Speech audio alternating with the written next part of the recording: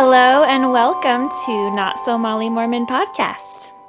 Hello, you guys, and welcome back. This is Sarah. And this is Katie. Welcome. Like we Hi, always you guys. say. Welcome. It's Hello. been a week, Katie. How's yours been? You know, it's been 2020. It's been fine. But yeah, it's been pretty good. Um, we have some good news to share. We have 2 new patrons. So I that's love hearing that. yes. So hello to patron Clint and Emma. Hi, you guys. Thank you so Hi, much for Clint. joining us. Hi, Clint and Emma. Also, I feel like Clint, you can correct me if I'm wrong, but that is like such a Southern name. Yeah, So, are you from the South? Because I know so many Clints from where I'm from. from Georgia. From Yeah. the deep South. Yes. The only Clint that I know is definitely a cowboy. So anyway, we're totally stereotyping you, but Yeah, thank sorry. you. Thank you for being here and joining us. I don't know if you have any other announcements, Sarah. Not really. I just kind of, it's so annoying, but you guys love it. You love my extra little side bits. I was chatting with Katie earlier this week about this podcast. Speaking of the South, I have to just chat with you about it for 2 hot seconds on here. So, Up and Vanished. If you guys haven't listened to it, oh my God, like podcast recommendation corner, listen to it. It's been out for ages and people have been telling me about it for like years. And I just haven't listened because I'm like, yeah. I Y'all, have to give Sarah a little tiny bit of shit because she was, very excited. She told me about Radio Rental a while ago, and I immediately started listening to it, and I was like, these are the same guys that do Up and Vanish. And I like told you about it, and you were like, oh yeah, I think I've been like, someone said I should like listen to that. Yeah, that was forever ago, Sarah. And now you just y'all, started listening. it's true. I have this issue. Like, it's really bad where people tell me, like, they recommend things, and I'm like, yeah. Mental note. And then totally push it to the side. And, like, literally, my childhood friend back in Georgia told me about this. Like, I want to say, like, however long it's been out. And I was like, oh, really? It's about, like, a murder mystery in Tifton, Georgia, which is, y'all, I'm, like, from the town next to there. Like, I grew up, like, on Friday nights we would go ride the Tifton Strip. Like, Oh I'm yeah. not exaggerating. So this murder case is fucking blowing my mind because it's also around like 2005, which is Mhm. when I graduated. So some of these people mentioned in here, I'm like, I need to look them up to see if I know them because it's Yeah. crazy. Anyways, yes, Katie told me, like 5 other people told me, and I was like, oh my God, I'll listen to it. And then I think I discover it myself the other day, and I'm like, have you heard of this podcast, Up and Vanish? It's And I really just cool. responded, and I'm like, yes, Sarah. So Katie's like, no, in your adorably polite way. I think I told you about it. Maybe Well, I at first mentioned I was it. like, did I tell her? Maybe I forgot about telling her. And then I like thought about it longer and I was like, I think I definitely told her about this. You definitely did. I'm just the worst. No. Anyways, that's my only little plug. If you guys like true crime, if you probably have already heard of it, watched it, or listened to it multiple times, and I'm just super behind. But if you haven't, listen to it. It has adorable Southern accents. Is how I should sound, but I no longer have that accent. So Yes, there you you go. do. You have it. It's cute. But not as strong. But Right. anyways, in even more exciting news, you guys, are you ready? Are you ready, Katie? Yes. Yes, I'm ready. We have a very special guest today. She is a patron, which we love and adore all of you guys, as well as people who just listen and support us as usual. Of course, we love everyone. But even more exciting, we have June on the show today. Hi, Hi, June. hello, girls. Oh my God. As I was sitting here when you guys were doing the introduction, I was like, oh my God, I'm totally fangirling right now. I was silent screaming. Like if there were video of what was happening when you guys were doing the introduction, you would have seen me like visibly just like screaming on my insides, like, oh my God, I'm excited to be a part of this. This is an honor. I adore you both so much. I was telling my boyfriend that I was coming on the podcast, and I was like, I've kind of taken parts of like, Katie, the way she says yucky all the time. Like I brought that into my vocabulary all the time when he was talking about some, crazy Mormon bullshit. I'm like, ew, that's so yucky. And then I love how Sarah's like Southern accent comes out, and I mean, I'm from Texas, I'm from the South, and so I get it, and I love you both so much. So thank you so much for having me on You today. just made my whole entire day that I have influenced you to call things yucky. It's the best thing ever. It's so good. No, we're so lucky to have you on the show. And just for you listeners, June is amazing. I said this before. I've never met her, but like many of you listeners who reach out to us and follow us on our personal accounts, I'm like, oh yeah, they're like their best friend. Like I feel like I know June and like we're tight and we've never met. And I'm just like, oh yeah, June, cool. You're gonna be on the show. Let's chat.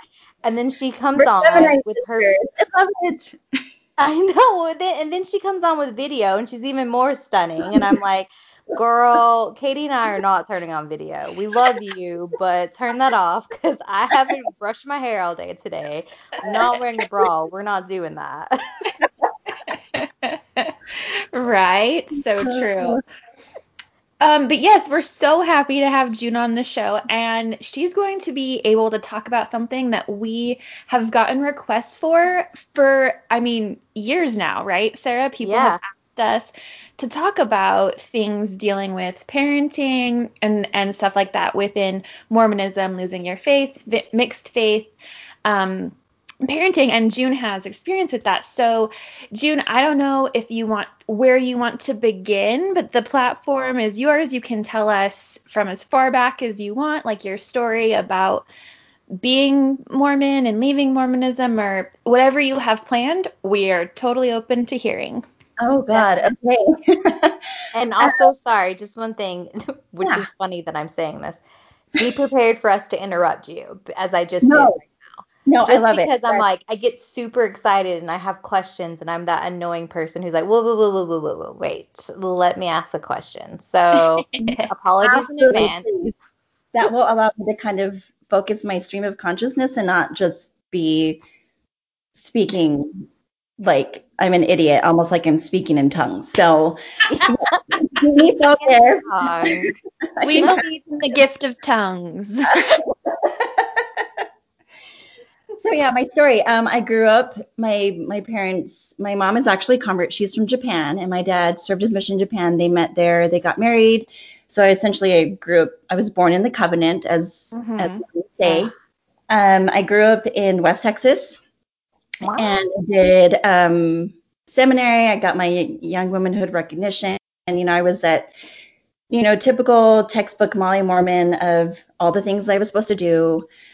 And then I went to BYU because my grandfather talked me out of going to Baylor because he was like, Baptists hate Mormons, and so you can't go there because you may die, whatever. But which was funny coming from my grandfather who had been inactive since he was a teenager.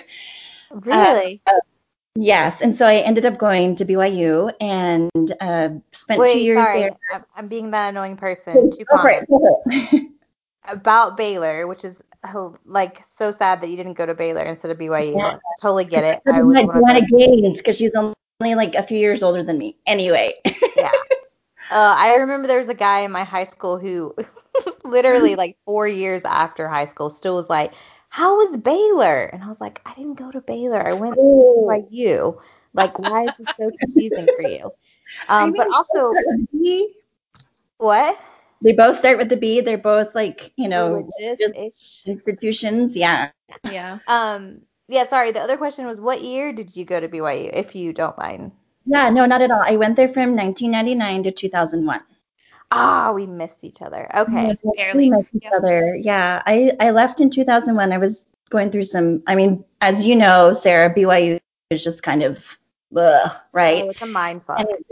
Yeah, completely. I had guys dating me only because I was Japanese and they served their mission in Japan. And so kind of like I was kind of became this like essentially a fetish for them because, that's what they were with. And that's kind of like what they thought they wanted. And then when they realized, and most of those guys that I dated then went on to marry, white women, which is fine, but whatever. But it was just kind of like I was this novelty to them that Ugh, was I new. hate that so much. I'm So so yucky. sorry. It's yucky. That's yucky. It's Yeah. yucky for sure.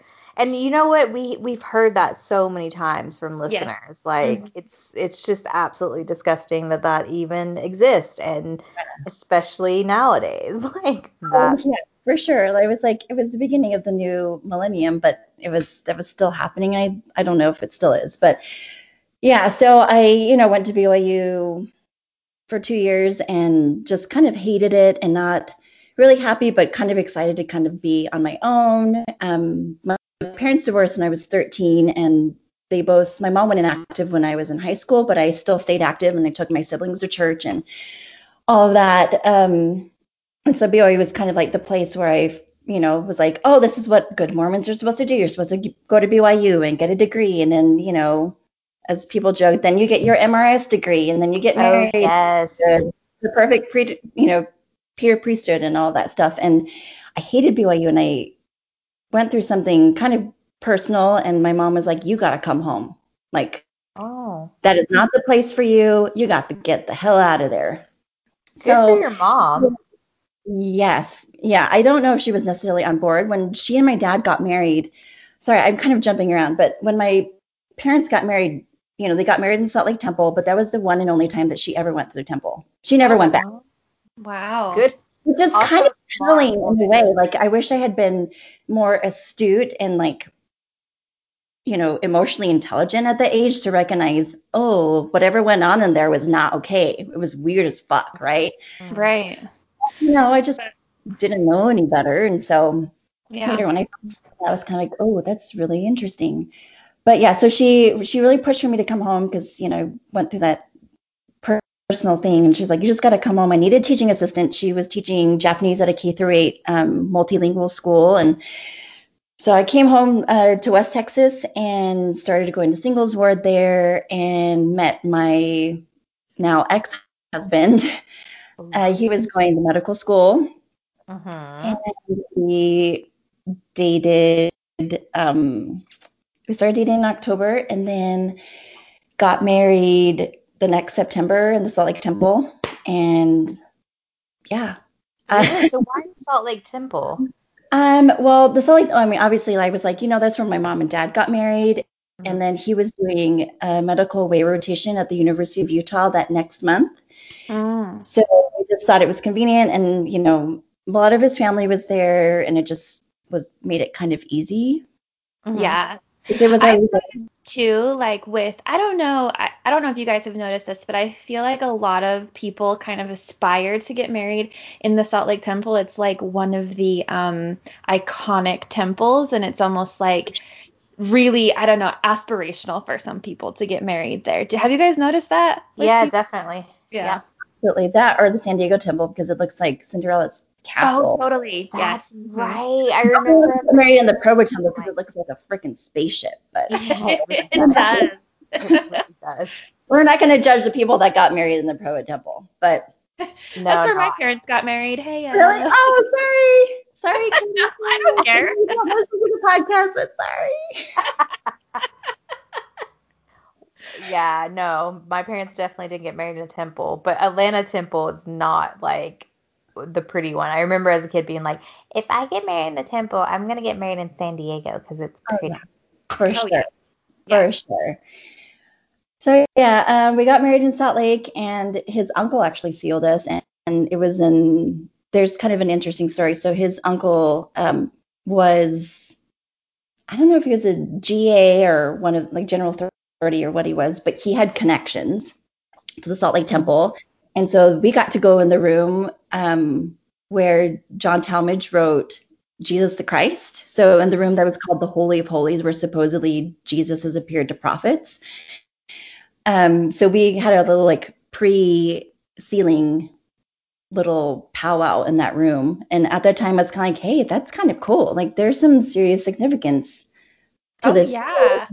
I We got remember to meet in hearing about a that super cool room and room. how yeah, that's where people actually saw Christ like appear Yeah. in person, which now looking back on it, I'm like, that's totally a lie and not true. But like it's, I know. it's very mythical and like exciting when you're a believer that there's supposedly some special room where Jesus literally appears to Yeah, people. It's crazy. absolutely. And then, being a 21-year-old kid and getting married, and you're just kind of like, excited to be in love and be loved and, Hmm. just, do all that stuff. You're kind of like, oh, this is kind of cool. Then, that's something that you can kind of brag to your other Mormon friends, like, well, I had that, pre-sealing meeting in the Holy of Holies and blah, blah, blah. Like, I'm Yeah. get to be super that bit righteous. that's like holier than thou. Yeah. I Oh have yeah. to ask though, Yeah. my one of my annoying questions. So tell us a No, bit no, more about like no. before you got married, did you have any doubts or hesitation about like getting married in the temple or getting married so quickly or just like the whole Mormon dating and marriage process? Like, did you ever experience doubt, or was it like you trusted in the Holy Ghost and you knew that prayer, like through prayer, that you were making the right decision? Oh my God, that's such a good question, Sarah. Yes, absolutely. I think hindsight is obviously 2020, and looking back, I was like, that was myself, like my knowing, as Glennon Doyle calls it. Just a forewarning, I will be quoting Glennon Doyle a shit ton. If you don't know who Glennon Doyle is, she is like the bomb ass. I call her, she's one of the Holy Trinity in my mind. Oh, I I'll tell love her. But I didn't recognize my knowing. Like we were taught our whole lives that, we listen to the Holy Ghost, and when something is good and we get peace and calm, right, then that's the right answer. Hmm. And that's what I thought that I was feeling, because I was 20 when I met my ex-husband. I was a baby, right? I didn't Hmm. have a lot of Yep. life experience.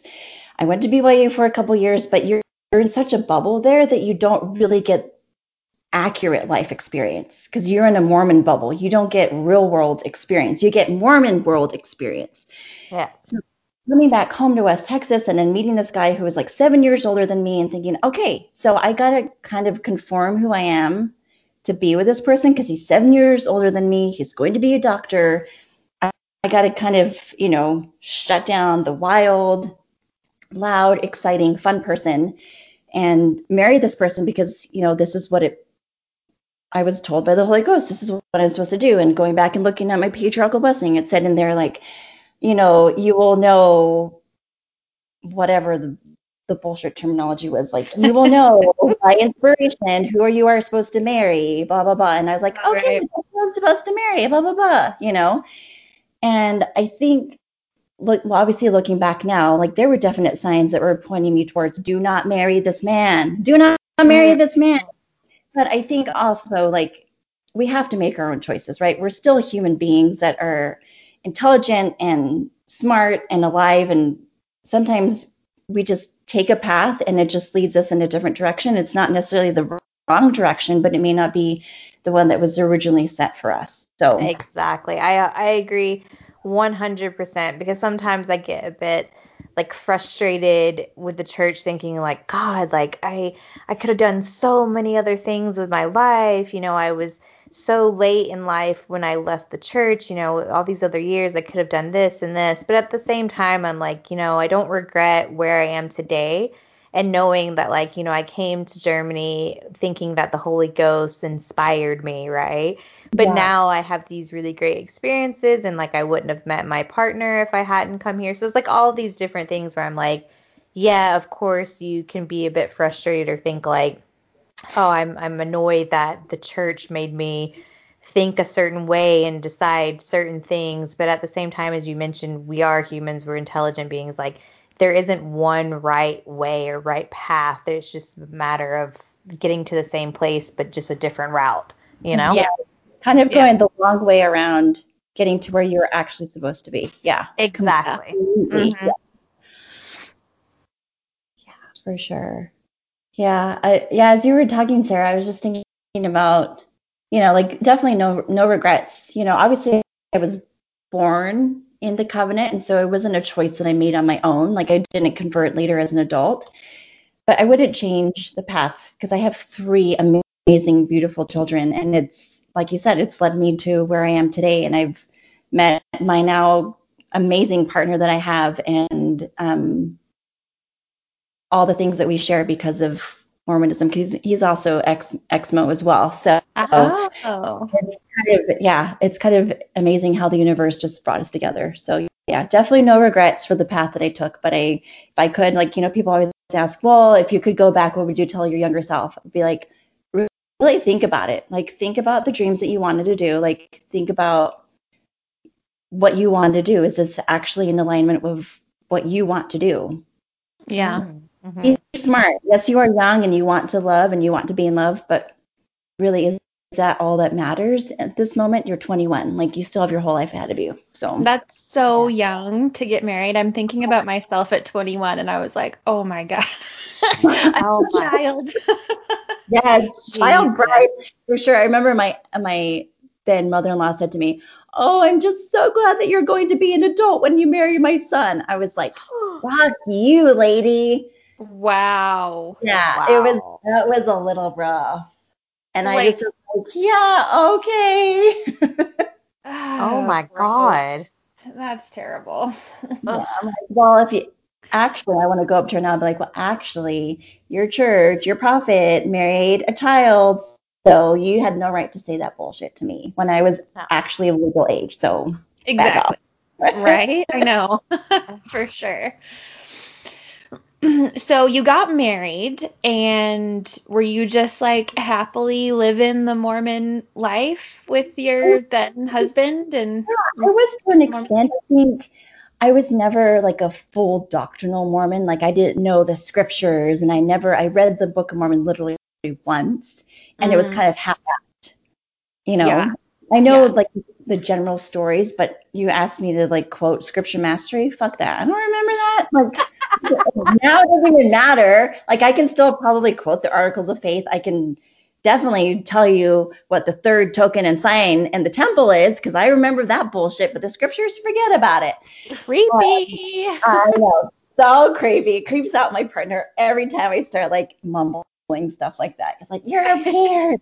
Oh, it's Um, so creepy, especially because the third sign is the one that's like on the wrist, right? It's like the yeah, nail in the wrist or what. It's so fucking creepy.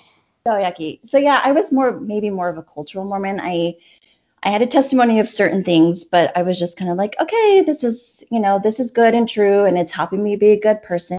And I have this guy that I love, and I think he kind of loves me too, and we want to have a family and all this stuff. And I was 21, and I thought, oh, this is going to be my mission, because back then, before whatever 2000 and later in the 2000s, where they changed it to what now 18 and a 19 for mission Oh age.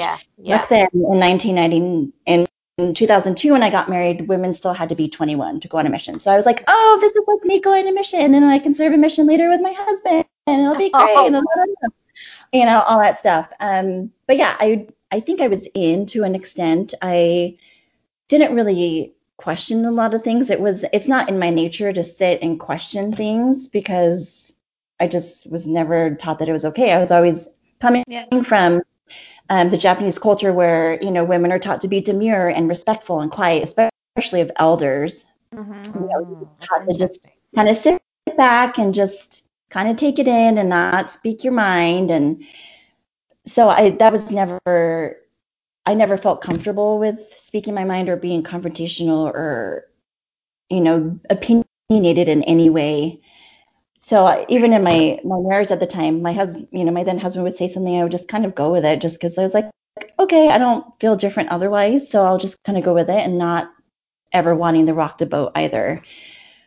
So, Well, yeah, right. I The was priesthood happy holder, to right? extent. Yeah. Yes, he was a worthy priesthood holder, and he provided for our family, and he didn't hit me, and he didn't do all those things. He didn't look at pornography, blah blah blah, all those things. So he was essentially textbook good.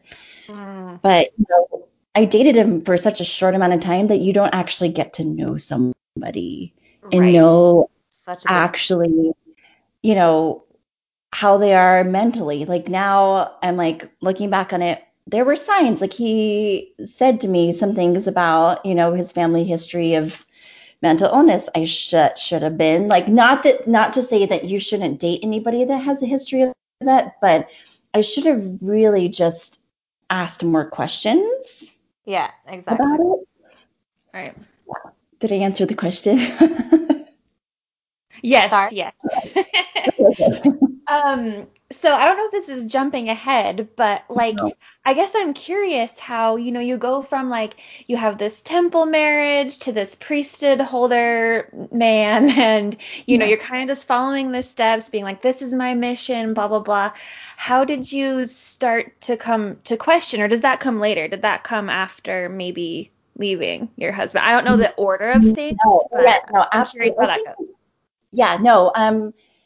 As they say, my shelf was kind of leaning. Like like I said, I was never fully, completely in, especially as I got older. Like I got married at 21. So there's a whole life that you experience in your 20s. You date lots of people, you just experience a lot of things. And being married so young, you don't get to experience a lot of things. There's not a lot of growth that happens. Yeah. And so I didn't like, not being a person that questions a lot of things, I just kind of was going with it. And about the time that the ordained women movement was happening, that's when I started to kind of look at things from a different lens. Mm-hmm. I wasn't necessarily identifying as a feminist at that time. I think I was like pre-baby feminist at that point, but just kind of looking at it and wondering, okay, why are these women doing it? And my ex-husband, my then husband, he's very much, not so much like women in their place, but he was just like so horrible about the whole idea of ordained women. Well, why do they want that? And, don't they know that, the whole typical Mormon bullshit that we get fed as women? Well, you have the higher priesthood of bearing children and caring for the home and all that yucky stuff that we get fed in young women's. And you're just like, I want to aspire to more, but that's not allowed because my place is to raise children and to make sure that my husband gets further along in his career. Wow. And I know that's not typical for all Mormon families and relationships and marriages, but that's kind of what mine was. So kind of around that time, ordained women, Kate Kelly, who I love, I think she's a boss ass bitch. I agree. I was kind of just, looking, okay, well, what does this mean? Like, what is going on? I didn't do a whole lot of deep dive just because of who I was married to. And he was like, you can't read anti and blah, blah, blah. And, all the things. And I was just like, okay, I don't want to rock the boat. But it kind of planted a seed at that point that I was like, okay, there is something wrong. And as I kind of moved further along within the ranks of Mormon service, so I was in primary and I, served in the primary presidency a few times. And then when I became a mother to a girl, she's my second child. I wanted more for her. And I was like, what is that? What all does it entail? Just in life in general. Yeah. And when your daughter's so lucky. Oh, thank you. She's a warrior herself. Like girls today are strong and amazing and more capable than I ever was at 11 years old. That is for sure. A fire was then lit under me, and I thought these girls deserve more than what's being taught in these books. I remember looking back and dreading young women's lessons. I loved my leaders, I loved my friends, but the lessons were just like the most boring, fluffy bullshit ever. Just saying like this bullshit. Yeah, just like remember who you are and your worth, and just like this stupid ass, what is it? Keep your virtue. Keep your Yeah, virtue don't be a chewed up piece of gum. Virtue's like a pearl, or don't be like a piece of chewed up bubble gum, like Yeah. all that fuckery, right?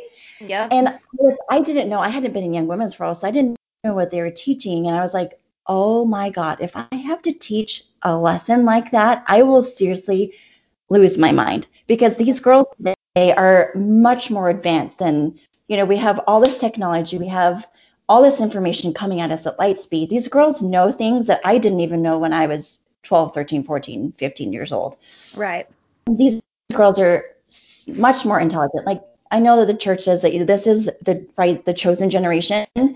Putting religion and Mormonism aside, I actually truly believe that about the kids on this planet today. They are much more intelligent and astute and aware of what's around them, and I think that's a curse and a blessing. But I think they're also so much more accepting and intelligent than I was. Like my generation was so like homophobic and racist. It's like things that we've had to unlearn. And it seems like the generation that's, the kids now, they're so bright and accepting and inclusive. I love it. Exactly.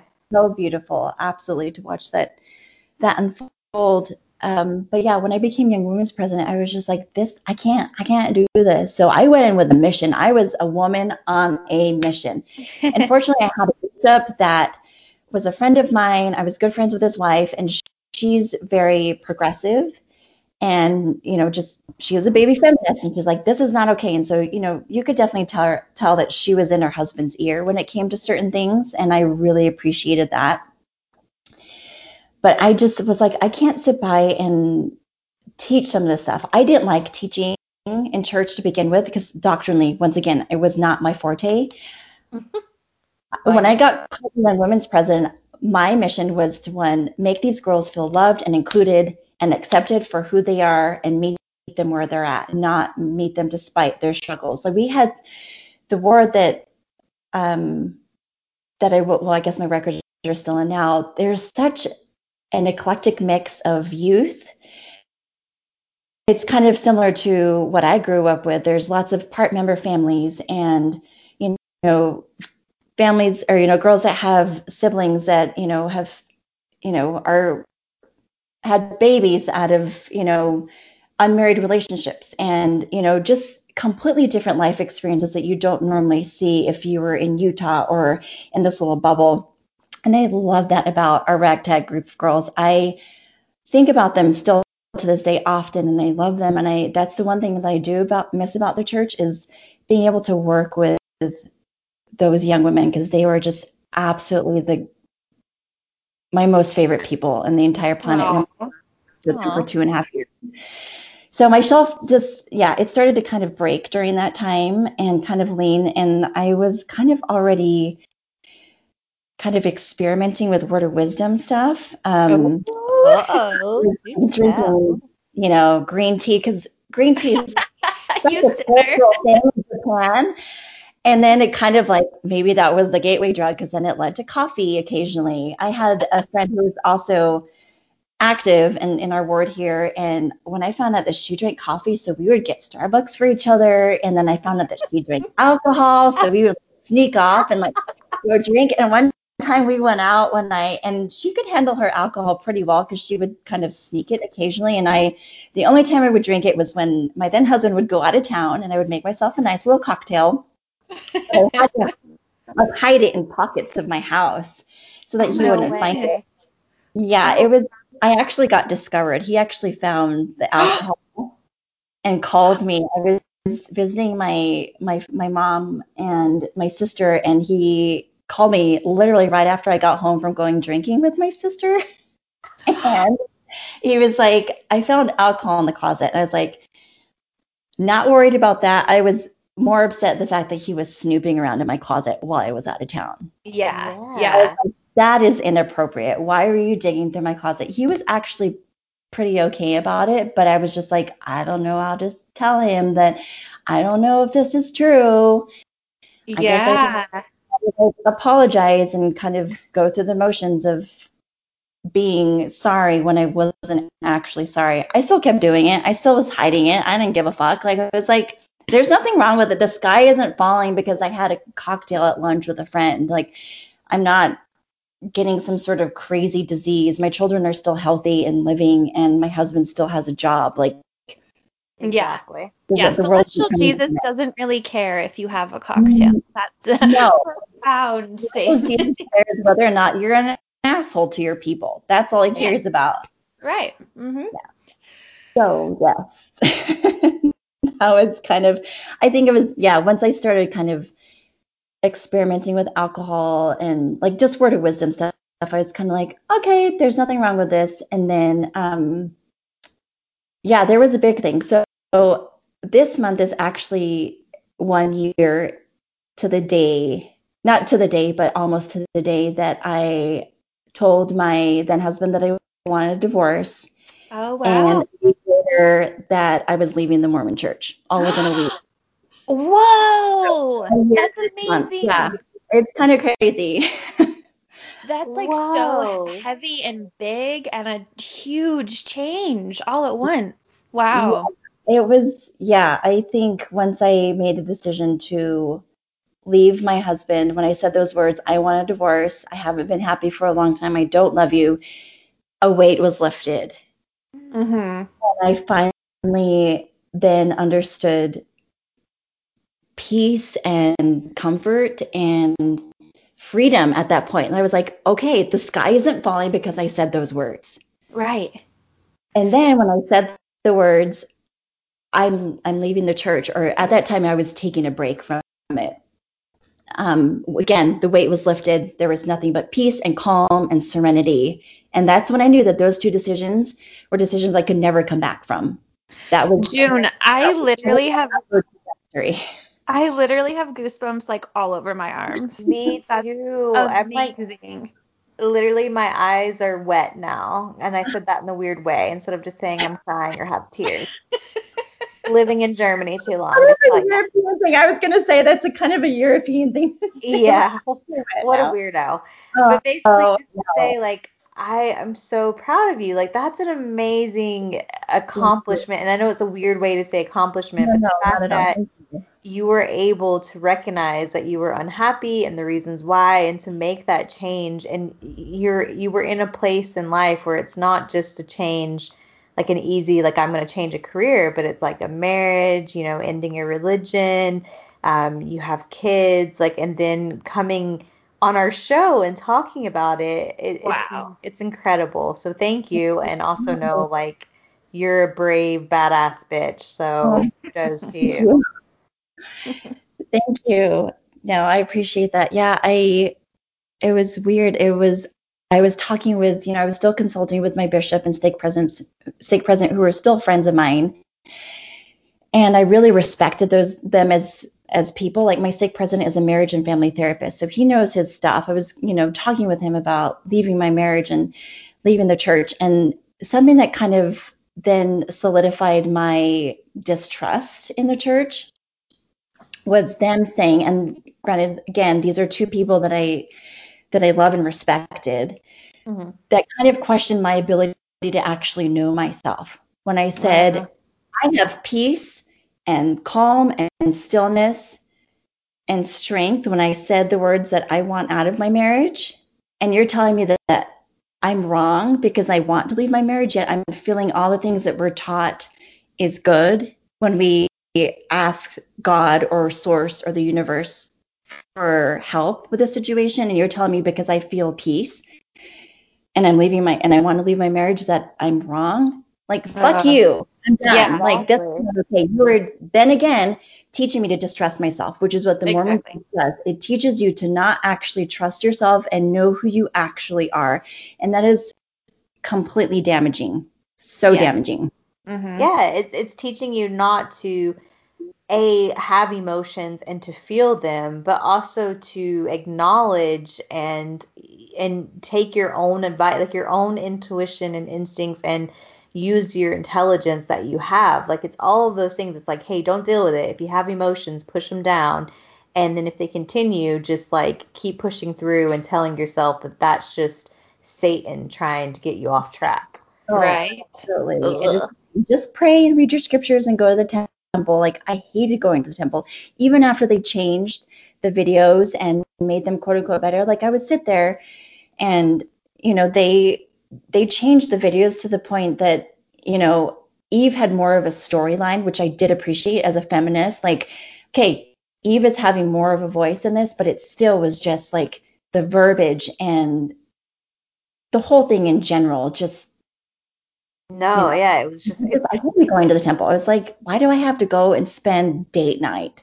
Like, why can't we do something fun? Like, I don't know, go to the movies, you I know? don't know, maybe you might be in a cult if that's what you do for date night. Yeah. Oh my God, yes. International House of Handshakes is, I think, the most recent thing that I saw on one of those Mormon meme Instagrams. Oh, the handshakes, yeah. Yes, International House of Handshakes. Oh, yeah. I've not seen that Oh one. my God, I think it was like Brigham Young's more like stank memes or something. I don't, one of those, or the Rammy Ump Dum or one of those. Yeah. Oh, good. Okay, so I'm very curious, and I know our listeners are too, to kind of get into, maybe you could tell us about how it is raising children with some, like, I mean, you're divorced, but you have to co-parent, right? And he's still Yeah. Mormon, right? And so how does that work, and how do you navigate that, and all of the stuff that comes with that? Like, I'm sure our listeners are dying to know because we get Oh, the question all the time. oh my God. Exactly. Yeah. I am not an expert by any means. I've only been, my divorce was only finalized in May. Um, but just kind of working through it. And like I said, my partner has been great. He's Exmo. He's been very supportive of this journey that I'm on. He's been out for about 4 years, but he's super supportive, and he has kids too, and so we kind of co-parent in a way. But it's interesting for sure when you have a believer and a non-believer. I am completely a non-believer in every way. Like, I don't believe in any Jesus or God. I know that there's a higher source, but I don't believe in like a Christian God. Yeah. And so it's interesting to be able to parent my kids appropriately when they're still going and doing sacrament meeting at home because of COVID. And How do you feel about that? at first it was fine, especially because as we were going through the divorce, I really wanted stability and consistency for my kids, and I knew, even though I didn't believe, I knew that that was the one thing that was constant in their life. Oh, okay. That going to primary, singing all the songs, doing scripture study, that was the one constant that they had. And if I could keep that constant for them, then everything else would then become easier at some point if I kept little consistencies in their life. Right. And That's a keeping good up. balance. Yeah. Yeah, absolutely. But now, no, go ahead, please. I was just gonna ask, sorry, now I'm the interrupter. I'm just curious, and you don't have to talk about this if this is too personal, but if your kids are of baptism age, or if that's already happened, or like if they're going to be that, and how you would like feel about them being baptized. But if that's too personal, you don't need No, to. it's not personal at all. Absolutely. I'm so glad you asked that question. So my kids are 15, 11, and 7. Okay. It's a boy, girl, boy.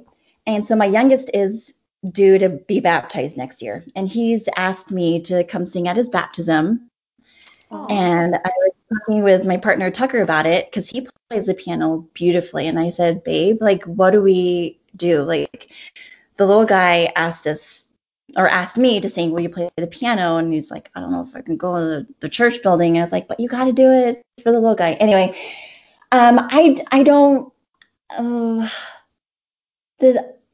it's so complicated, right? Because can an 8-year-old actually make a decision like that for themselves? No, they're being told by the people around them that that is what is expected of them.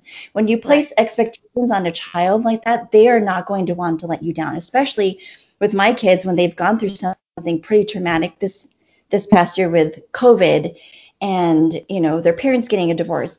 They're on this mode of we have to do everything right so that mom and dad don't, initially that mom and dad don't get a divorce. But now it's like, now we need to do this so mom and dad stay happy. I know that my ex-husband, God, I can't believe I'm saying this.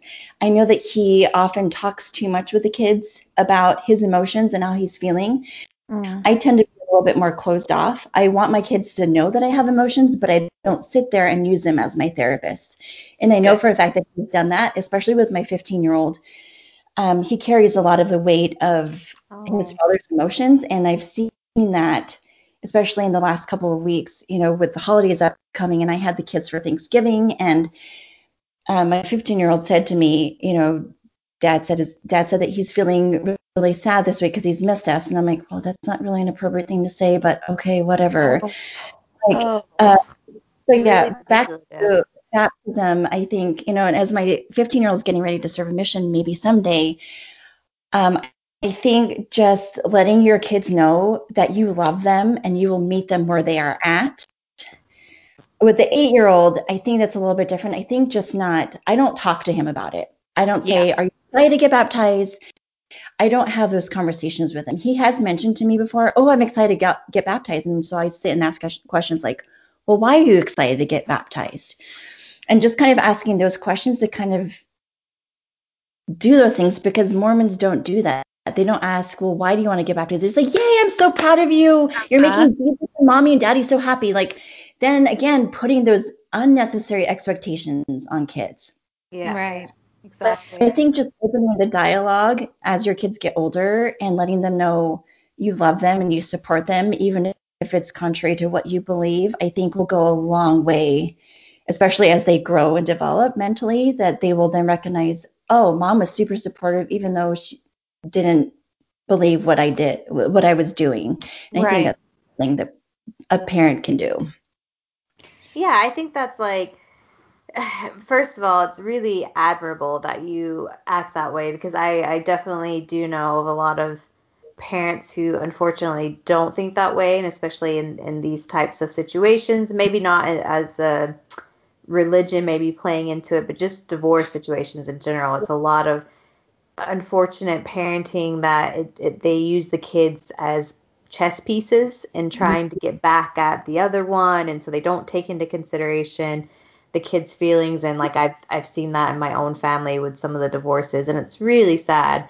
But I think it's really amazing to see that you're putting your kids first and putting them and their needs at the forefront. And it's something that I think comes with being selfless, but also at an emotional maturity as well. Like, I was even talking with Greg before about, like, okay, with our future kids, like if one of them decides to be religious or Mormon, like I can't deal with it. Like you're gonna have, like I will just be very much like, no.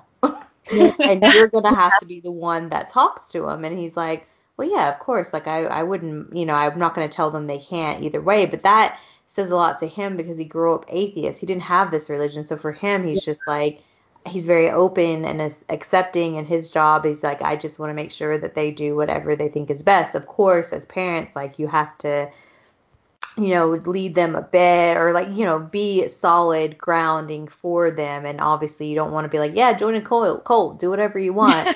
But at the same time, it's like it is their choice. And so it was interesting because when we had this conversation, I just thought like, I mean, of course we don't have kids yet, but it's just like, if that day ever happened, I don't know how I would respond. I think if my kid was like, yeah, I want to convert to Christianity or like Mormonism, because I still have family in the Mormon church and I could see them like possibly trying to get them to convert, I just don't think I would be as empathetic or understanding or selfless. Like I basically just told him, you have to take care of that because I won't be able to. I'll just be like, mom's got to leave because I can't keep my mouth shut. Like, Right. I think you would be surprised, though, Sarah. I think because you've come out of it on the other side and you've grown so much as a person, I think your kids will absolutely respect that in you. And if you can be honest with them, I think that's the best thing you can do. Like, it may be hard to have those conversations with them, but I think we as women, there's all this expectation, just even socially, to be, perfect women. And especially if and when you become a mother, there's this expectation of becoming a martyr. And Glennon Doyle said it perfectly when she said, motherhood does not equal martyrdom. The worst thing you can do, I'm paraphrasing, but the worst thing you can do for your kids is to sacrifice yourself on behalf of your kids. Because what does that tell your kids? Like, you've essentially stopped living because you had to take care of them. Yeah. whew, that is And powerful. That so gave me some goosebumps.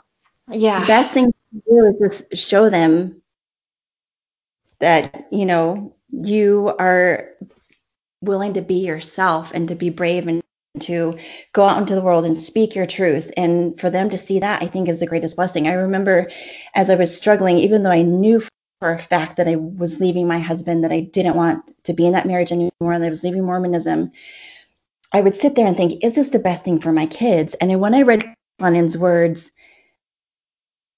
that if I allow myself to have permission to live my life freely as I see fit, then that's the most beautiful gift I can give my kids, instead of being stuck in this marriage where I'm unhappy. And what does it show my daughter?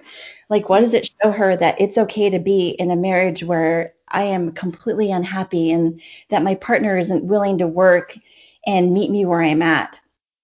What does it show my sons that it is okay to have a submissive and meek wife? No, you want a wife that has opinions and isn't afraid to show who she really is. I had to push that down for 17 and a half years. I was not the June that you are talking to right now. That's not who I was when I married my then husband. I am a completely different I'm not a completely different person, but I was never actually true to who I am. If you could see me right now, I'm bowing to the mic. I literally got some tears. Those are all unenrolled words. I am just her follower. I have joined the cult of Glennon Doyle. I have joined a new cult. And it is the cult of Glennon Doyle, Abby Wambach, and Jen Hatmaker. They are my holy trinity. I bow down to those sisters every day. They are inspirations to my life.